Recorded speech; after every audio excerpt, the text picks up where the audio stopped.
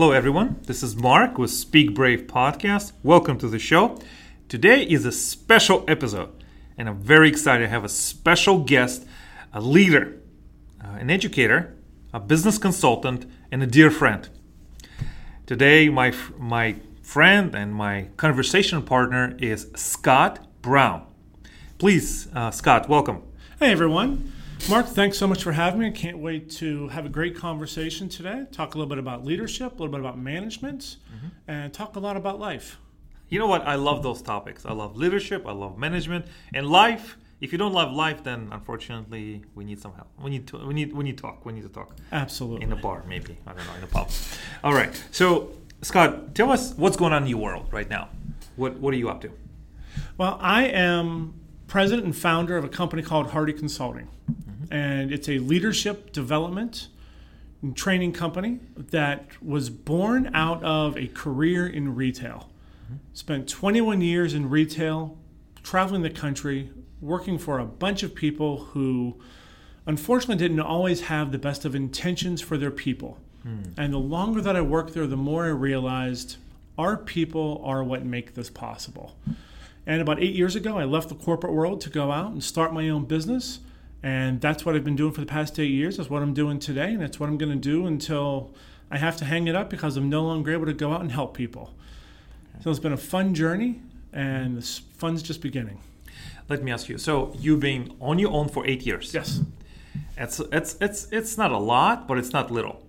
In that time, what have you learned about yourself as a business owner and type of clients that you'd like to help and things like that? And I have some follow-up questions. Well, it's amazing when I go out and talk to people and they say, well, what do you do? And I say, well, I work with companies that have trouble with their employees. And everyone says, oh, you mean like bad bosses? I have a bad boss. I think everybody has a story about them having a bad boss. But amazingly, no boss ever says, oh yeah, I was once a bad boss. So there's this huge disconnect between how people perceive their leaders and their managers and how many of the managers lead and perceive them. And when I first started out, I thought that disconnect was really because of the individual. And what I found is not just because of the individual, but it's largely also because of situations that people are in, because of expectations people have, because of values that people hold. And the organizations themselves play a tremendous role in whether or not individuals are engaged, they're not engaged, whether they love their boss, whether they dislike their boss, whether their boss thinks they're doing a great job or whether their boss thinks they're doing a lousy job. And it wasn't until that I was able to go out and work with people, not just with the companies I worked for, but with companies that really wanted help, that I started to identify, there are some things out there that slip under the radar that are really important things to address. And I would have never known that if I hadn't gone out on my own. Okay. Would you agree that if you work for in corporate setting, you are doing well. You're doing well and you're excelling. You have to be competent in a lot of skills. But a lot of times you find yourself because there's one skill that is really good and it propels you forward. When you leave the, not cushiness, but this environment of corporation, there's a trade-off. Now you have to know marketing and networking and writing and speaking and bookkeeping. And it's not, so here you were highly paid, director or CEO or whatever C-level executive. And now your salary is reduced. Oh my goodness. And you have to start, and where do you start? This is just, we're talking honestly. Yeah. When I first started, I started with an idea. I started with the idea that every employee should have the ability to go to work for somebody that they love working for. And every boss should be able to have employees that love working for them. But I didn't know the first thing about how to get that message out there. As a retailer, you open your doors and people walk in and they're expecting something from you and they know what they're going to get when they walk into your store. But when you start your own business, you have no idea when you first open that door, when you first put up that shingle, you don't know what you're offering and people don't know what to expect from you whatsoever. You don't know how to find clients. You don't know what to do when you find a client. All that you have is this idea and this grandiose concept of, I'm going to go help people. I'm going to go make a difference. But what you end up doing ends up shifting so many times over the course of a career. Now, what you thought you were going to be is nothing like what you end up being. I thought I was going to go out and just be an HR consultant. I thought I was just going to go out and help people with HR stuff. I was going to help people with investigations. I was going to help people onboard. I was going to help people hire. And after about 6 months, I was like, good Lord, I want to stab myself in the eye. This is horrible. And it was all the stuff I loved to do when I was in the corporate world. But now that I was on my own and there was so many more other possibilities, it was just limiting. I'd place these limiting expectations on myself, and I didn't even realize I had. And one day I had somebody say, well, I need help not with the technical stuff. I need help figuring out who I am as a boss and who we're going to be as a company. And I realized that was my passion. That's where I wanted to go. That's how I could help. That was my long-term plan. I didn't even know it was a plan in the first place. And if you go out and think you're going to be one thing, just know that that's the one thing you're probably not going to be long-term. So if I hear you, some of the notes in your conversation here is to stay open. Oh, absolutely. Stay open, as fluid as possible, even when you don't want to stay open, right? So going to that uncomfortable place? You have to be willing to be comfortable with the uncomfortable. If you think that going out and starting something on your own, it doesn't involve risk and doesn't involve discomfort, you're sadly mistaken, because that's all it involves. Right. There is no day that you wake up in the morning and think, oh, this is just going to be an easy day. I know what's going to happen today, because it's never going to be. And just when you think you figured it out, something's going to happen. It's going to turn everything on its ear, and you're going to have to reinvent yourself one more time. Tell me honestly, do you love this? Do you love what you do? I love what I do. I can't say that I'm always in love with working for myself. Because there is a part that it would be nice to be able to have a steady paycheck and the security behind that of having an organization behind you. But the freedom itself overweighs all of that stability you might get somewhere else. Because I get to go out and help people in the way that I know that they need help. I'm not constrained by some corporate philosophy or by someone else's discomfort in what you're going to teach somebody. Like, I remember years ago when I was working for a larger specialty retailer, and I was a director of HR, and I would go out and help a district, and I was interviewing and I was helping a district kind of figure out what was their issue. And my boss was really scared of what I was teaching them and what information I was providing to them, because it wasn't her agenda. It wasn't her topic. She wasn't in control. And that fear of somebody else not being in control can really constrain what you have the ability to do. Right. If you just let yourself go and be free, it's going to be scary, it's going to be uncomfortable, but it's going to be the best thing you can ever do. Right. And you can take risks, knowing that you drive the ship. And also, when you take risks, do you believe that part of your personality blossoms? I had no idea that I was going to become a speaker. I had a huge stutter. I was so fearful of getting in front of an audience. And to say that one day you're going to stand in front of an audience, in front of a crowd, and people are going to want to listen to you. They're going to lean forward and listen to what you have to say. I would have laughed hysterically. My parents would have turned around and walked away, because there's no way that I would ever be that person. And you have to be willing to risk failing miserably in order to grow significantly. And I have risked and failed and risked and failed and risked and failed.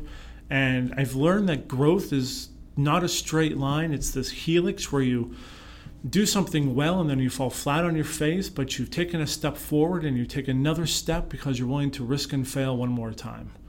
And without that, there's no opportunity to ever get better, no opportunity to figure out who you're supposed to be. Yeah. And I appreciate this way of thinking. Let me shift the angle just a little bit. Okay. You are in the front line. Yep. Right? You're in the front line of leadership. Yes. And specifically leadership between front end employees and middle and executive. What do you see as the persistent problems, and what do you see problems motivating people, people failing to buy into the company, and People spend a lot of money. These companies, it's a big problem, right? Yeah. They're not motivated. They're not self-starters. Can you just pick at that a little bit and just tell us what are your findings? I think the biggest thing that's out there that I see consistently kind of goes back to Simon Sinek's whole version of what's your why. And a lot of people end up in jobs and end up in careers because it's comfortable, it's the next step, it's what they think they're supposed to do, but it doesn't really align with who they are. And I think regardless of where you are within an organization, you have to be able to know why you're doing what you're doing and how it matters to the company. And I think that's one of the biggest disconnects that's out there, that as an organization and as a boss, it's so easy to chase the wrong rabbit. Now, I follow this philosophy that if you're always chasing multiple rabbits, you're never going to catch one. And you have to know which rabbit you're going to chase and why you're going to chase that rabbit and what you're going to do once you catch it. If you are in the C-suites, you have to be willing to make choice to say, both these options look really good. Both these rabbits are really important, but one of them is more important to where we're going long term. And as you work your way down that chain of command so that you get to your frontline employee that's responsible for that customer experience, they have to know, if I'm being sent out to chase a specific rabbit, I have to know why I'm chasing that particular rabbit and why it matters, how it's going to relate. And you have to be able to give them the skills they need. You have to be able to give them the ability and the resources to go out and capture whatever it is you're trying to capture. In a nutshell, I think the biggest thing that we fail to do in corporate America and in organizations all across the land is that we fail to align what we do with what we say and who we are. That we're willing to go out and say that we're going to be one thing, but we don't do that thing. So instead of building credibility, we end up building this clash that our people don't necessarily trust us. And we say we're one way, but in reality, we're somebody completely different. We're an organization that believes something different, but it's serving a specific purpose that we think is going to help us, but it's not. Those companies and those leaders that align what they do with what they say and who they are, they build credibility, they build engagement. They're able to attract people that believe what they believe, that want to do what they want to do. So you don't have to keep going out and trying to motivate people. You're finding the people that are intrinsically motivated to follow you on your journey and your path. If you're constantly trying to hire someone and find someone that you can drive to do something, all that you're doing is coercing them into a behavior that isn't sustainable. But you find those people that believe what you believe, that do what you want to do, and work in a way that's aligned with who you are, you're going to create magic. And that, I think, is the key that we miss far too often in the world. This is very, I'm intrigued and I'm fascinated. Let's go in a little bit deeper. Okay. I am a business owner. Yes. And let's say I have this idea, I have a proof of concept, I have financing. Now I need to build a team, because I know I cannot do it by myself. And what is the language I say to myself? What is the next steps I need to do? Make sure that I build this company for success, right? What are the next steps I need to have? And I'm sure you cannot teach us everything in 5 minutes, but maybe a high-level overview, maybe an example, something that, okay, I want to work with you. I like your ideas. Give me something. You started a company because you have an idea. So obviously there's a reason that you've picked that particular rabbit to chase. What's the why? If you just started it because you think this is a concept that I can make a lot of money, well, what happens when that first obstacle pops up? That all of a sudden you're not going to make the money that you thought you were going to make. What is the why that's going to enable you to persist, to overcome the obstacles, to look behind the trees for other opportunities that are out there? Find your why. If you can clearly articulate why this is the right rabbit to chase, why this matters, not just to the market, but why this matters to you, then you're going to have the ability to articulate that to other people. If you're going to build a team, you don't want people that are just technically competent in what they've done in the past. You can train somebody for almost any skill that's out there. But what you can't do is you can't train somebody to believe the same thing that you believe. You can't train somebody to follow the culture that you want to follow. If you know why you're going to do this. Then the next step is, after you figure out the why, is figure out exactly what it is I'm going to do and then how I'm going to work. Find those three things and be able to articulate them in a way that is succinct, makes sense, and that you can communicate to not just people that are going to work for you, but to your customer base. Because every customer that you come in contact with at one time was a prospect, and they had to look at you and say, you have this great widget that I need, but I can get that widget from other places as well. Why am I going to do business with Mark? Why does Mark matter to me?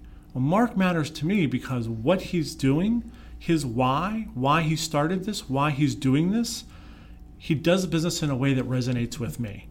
And there is no one right way and one wrong way to accomplish anything. There's no one right culture, one wrong culture. As you're going forward, what you're going to find is the culture that you pick has to be aligned with where you're trying to go. There's a lot of bad ideas out there that end up becoming successful because you're able to get buy-in for a short period of time.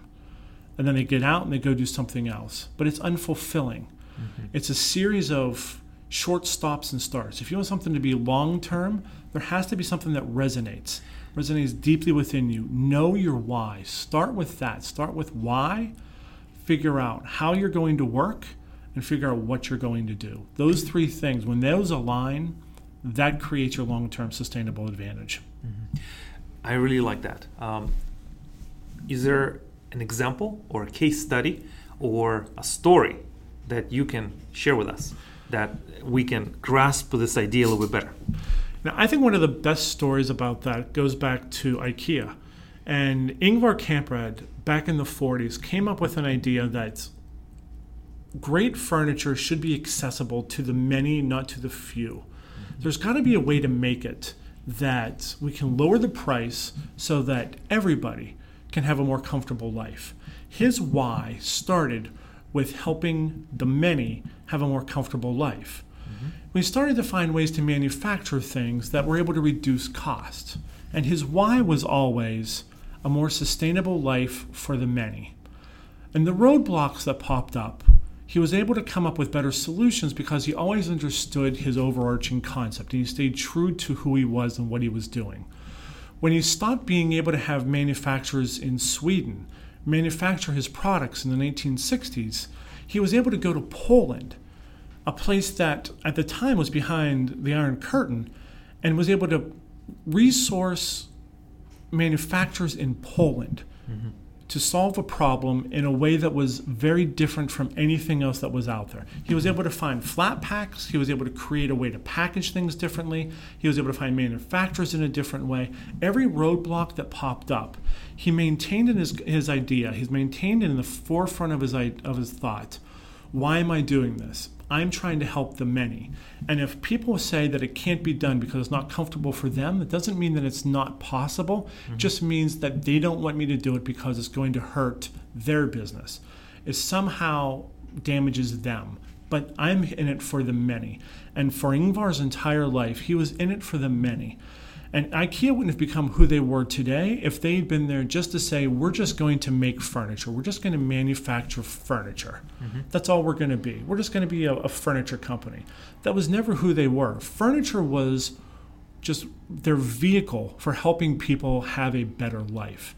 And you can take that on such a grand scale as IKEA, or you can help whittle it down. I have a friend who owns a janitorial service company. His name's Garen Sprauve, and he owns Clean State Janitorial Services.